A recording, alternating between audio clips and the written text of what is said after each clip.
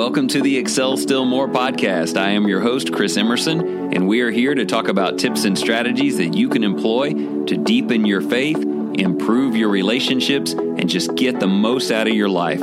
Thank you for joining. Let's get started.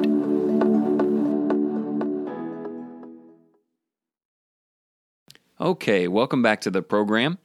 Today's episode is titled Sailing Off Course. Now, traditionally, that would be a negative statement. You wouldn't want to sail off course. The whole objective of Excel Still More is setting your course on the horizon, on reaching new goals, on improved relationships and deeper faith. You know, all that stuff we talk about in the intro. And what you want to do is stay on course no matter what. Don't give up. Well, I guess you could say, I'm not so sure about that.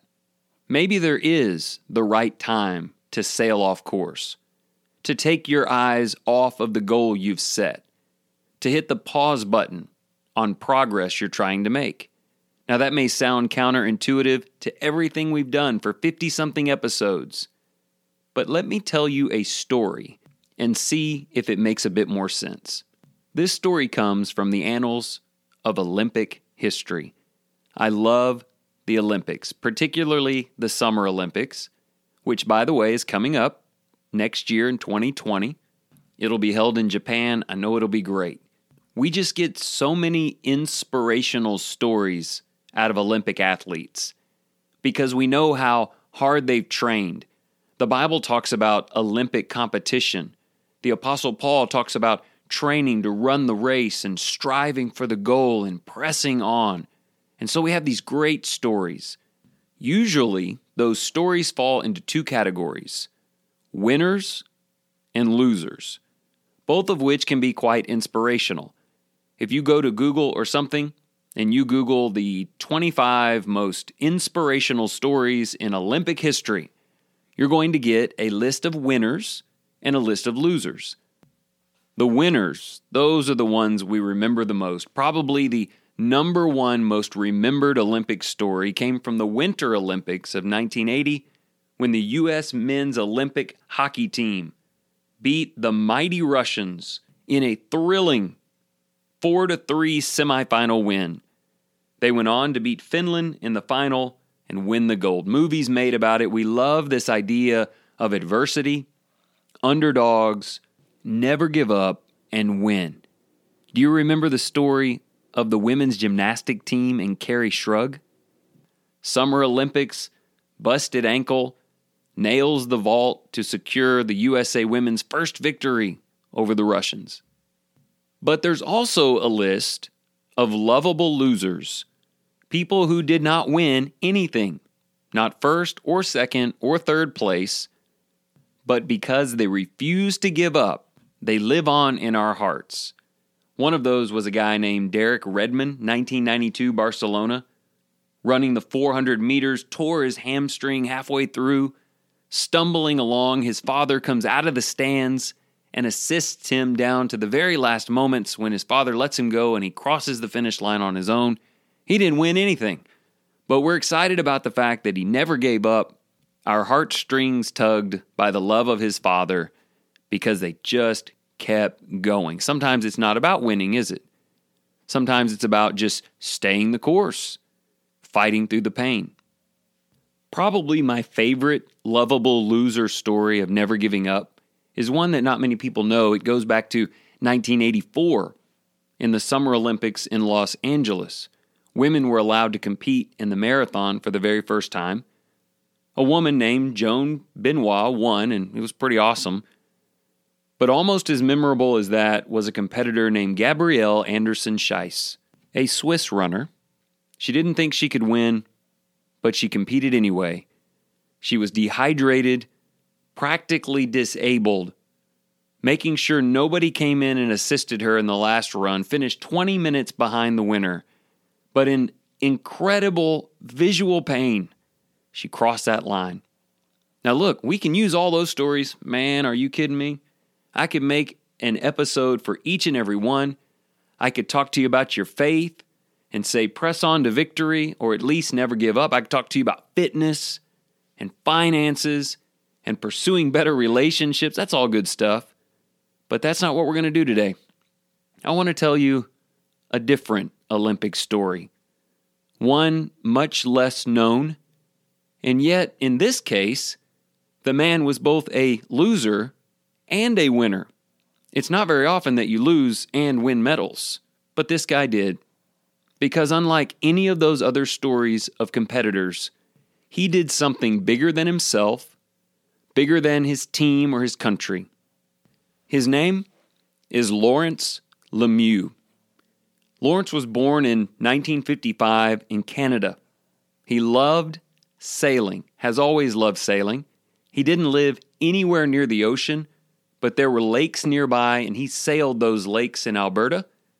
His big dream, of course, was to be a competitive sailor. In the pursuit of that, he made all kinds of sacrifices. He lived in a van for 15 years, worked 3 jobs just to save the money he needed to compete. Eventually, by 1984, those same Los Angeles Olympics, he was able to compete in a 2-man sailing competition for the country of Canada. Unfortunately, they didn't win. They didn't even place. But every good story, resilience story, has to have some setbacks. Devoted his life, lived in a van, lost in his first attempt, but he would not be deterred. And so 4 years later, in 1988, in Seoul, Korea, in the East China Sea, he got his last opportunity. At the age of 33, this was about it. He was participating on behalf of Canada in a single sailboat in the singles competition. And at the halfway point, he was in second place. This story's really working out. Fought all of his way, and now with just half a race to go, he's in second place and he sees the leader right in front of him. It turns out, and there's video on this if you want to look it up, it was a terrible day weather-wise. 12-foot swells crashing against the boats. I can already see the movie being made now. Sails through all that difficulty, finally claims victory. Well, right about that halfway turn, when they were far away from land, he saw in the distance a 2-man sailboat. They were competing at the same time, a little distance away. He saw a sailboat that had capsized. One of the men was hanging onto the side of the boat. The other man was actually being pulled away from the boat out into the ocean. Lawrence yelled out to them if they were okay, but they couldn't hear him, or he couldn't hear their reply. Turns out they were from an entirely different country and language anyway. So he had to make a decision. His whole life culminating in the last half of this Olympic race. Certainly, they would be okay. After all, they are Olympic athletes. Certainly over on that track where the 2-man teams were going, someone would come by and help them out. Or the Korean Guard would come by and pick them up. I don't know if Lawrence Lemieux thought about any of that. I only know what he did.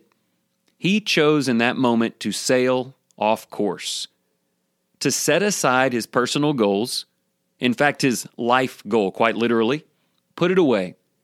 And he sailed out to those men, and he used the counterweight of his small boat, and he propped them up, and both of them were able to come aboard. There was water that he was taking on. It was dangerous for him as well, but ultimately they all 3 found their way there together.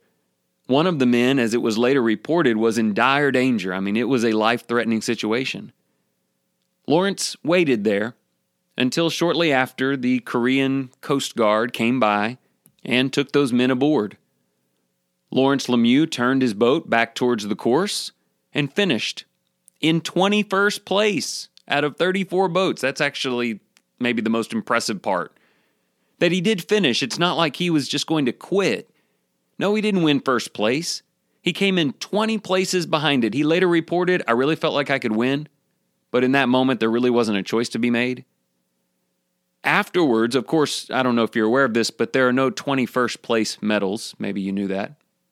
He actually went home with both a medal and an official placement. It's kind of cool. They gave him a medal for sportsmanship and awarded him an honorary second place, since that's the position he was in when he sailed off course to save someone else. Anyway, he's not super well known, but now you know the story. It's not often that you lose and still win, but I would say equally as rare is an athlete who devotes his life to training to accomplish a personal goal, making incredible sacrifices, and sets it aside to help someone else. Now, here's what I want to do in the last little bit of time that we have. I don't want to give you some lengthy lists or 1,000 things to think about. This is just a bit of a gut check on what this journey is all about. If we aren't careful, you're 50-something episodes in if you've been following along. You may have your personal journal going on. You may be eating your frogs and making your spiritual highlights and expressing your affirmations about who you are and who you're going to be. All that's great. That's sailing on course. That's targeting better fitness goals, stronger faith, better relationships, financial control, and saying, I'm going to do it. And I've got lots of Olympic stories on that. If you want some motivation on why you never want to give up and how you can win. But if we are so focused, hang on, let me change the pronouns. If I am so focused on myself and who I am becoming and this journey and my walk that I miss the man in the ditch. I'm a guy walking by, a priest or a Levite, and I'd love to help that man over there, but I don't know that man. And I have a lot to do today. I've got some prayers to offer, some sermons to write, some things to do for my family. I'm not going to get bogged down. This is stress-free chess here, to reference a previous episode. If I'm so locked in on that, which can be great, that I miss the needs of people around me, maybe I'm missing the point. I had a really sobering conversation with one of my best friends. He's an elder here at the church where I preach, Ben Shipley. He is an incredibly disciplined guy. He sets life goals in his faith or fitness that require sacrifice. In fact, he's not even really interested in a goal unless it's going to cost him something, and he sticks with them to the end. And we were just talking about that. We were talking about how we're both getting better and better shape and more active and deepening, trusting God and all those kinds of things. And then it kind of hit us. This was a handful of weeks back. That stuff really only matters if we're using it to serve other people. If we lose sight of loving our neighbor, it doesn't really matter how well we do. What's the good of traveling the road or sailing towards financial independence if I'm not willing to sail off that course for a little bit, giving up some advantages just to go help someone who needs me? So that actually really triggered both of us. We want to keep being responsible and keep getting better, but we also need to be willing to step aside from that at times to go visit people, to give to people, to make it about them. So I want to encourage you in that. There are times you're going to have to hit the pause button on the runs you want to do, or the savings that you're looking forward to, or the books you want to read, because someone outside of the view of your goals is drowning. Someone needs help. Sure, someone else could help them. You've got goals to meet, of course. But maybe the goals aren't worth pursuing if they can't be set aside to love our neighbor. I do want to give you a few things to think about practically that might help. I'll do that in the last minute or two. But I just want to mention the Apostle Paul. It reminds me a little bit in Philippians 1 where he said, I want to go to heaven. I'm ready to go and be with Jesus. That's what I've lived for, and that's what I'm pursuing. He's like those first Olympic stories I told you. He's going to reach on till he gets to the goal, and he's never going to give up no matter what. But he said, I also feel compelled to stay here, to wait for that, and to help you instead. He said, I think that's what God wants me to do. Now, he ultimately made it to heaven, but he did so by going out of his way to help others first. Here's a small example based on something that happened to me the other day. I got up in the morning, I journaled the day, I knew exactly what I was going to do, had it all nicely spaced out. That involved an evening at the building, recording a podcast episode. Actually, it was the one making giving easy, which maybe you heard a week or so ago. While I am doing it, I get a text from a guy at Starbucks that I had contact with before who needs a little bit of help. And he needed it kind of urgently, but I'm right in the middle of recording this episode. So I'm like, dude, can you wait? He's like, I don't know, man. I got to get back. Around that same time, 30 seconds later, I get a phone call from a homeless couple who are presently about 3 blocks over from Starbucks who needed a ride to a nearby town. And I'm thinking, man, I'd really like to help these people, but I'm right in the middle of the perfect day. I'm getting everything done.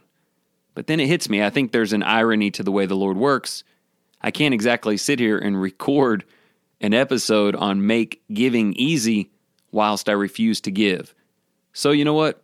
Had to wait till the next day to check that podcast box. And it was a bit of a lesson learned and probably one of the reasons why I'm sharing this with you today, this episode. So here's some practical things to think about. Set your personal goals, but just be open and aware that if you set those aside to serve someone, that is an excellent reason not to get your run in tonight. That is a fantastic reason to miss your budget by a little bit this month. If someone needed you, someone you may not have even known, and you did what was right. And remember, you can always get back on course. I think it's pretty cool that Lawrence got back on course after he knew they were safe, came in 21st place, and they awarded him anyway, right? They gave him a medal. And just one more thing on this, and I think you probably do it already, but a big part of the goals you're setting ought to be service to others, incorporating the both. And this is where it's not like the Olympic race at all. The Olympic race was about me winning, and I set that aside to go help someone else. But what if the goal is to help people? What if the finance goal and the fitness goal and the friendship and faith goals, what if it's really about taking the opportunities to go out of my way, put the man in the ditch on my own beast, take him to the inn, and pay whatever is needed? I'm talking, of course, about the story of the Good Samaritan. You get that working for you, and you will have very little conflict between your goals and others' needs. They will work together. Oh, and by the way, as I said, he received his reward at the end, as did the Apostle Paul, and so will you. So will you. And the goal of seeing Jesus, having been a servant like Jesus, will be so much greater than anything you would have achieved on your own. So listen, plan your route, and press on to the goal. But just remember, because of the needs of others, sometimes the right decision is sailing off course.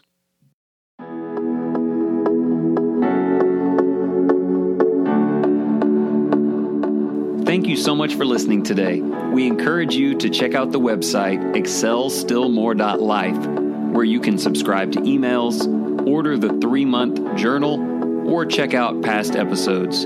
As always, please consider sharing this with people in your life who you think we can help. And whatever you do today, in the name of the Lord Jesus Christ, excel still more.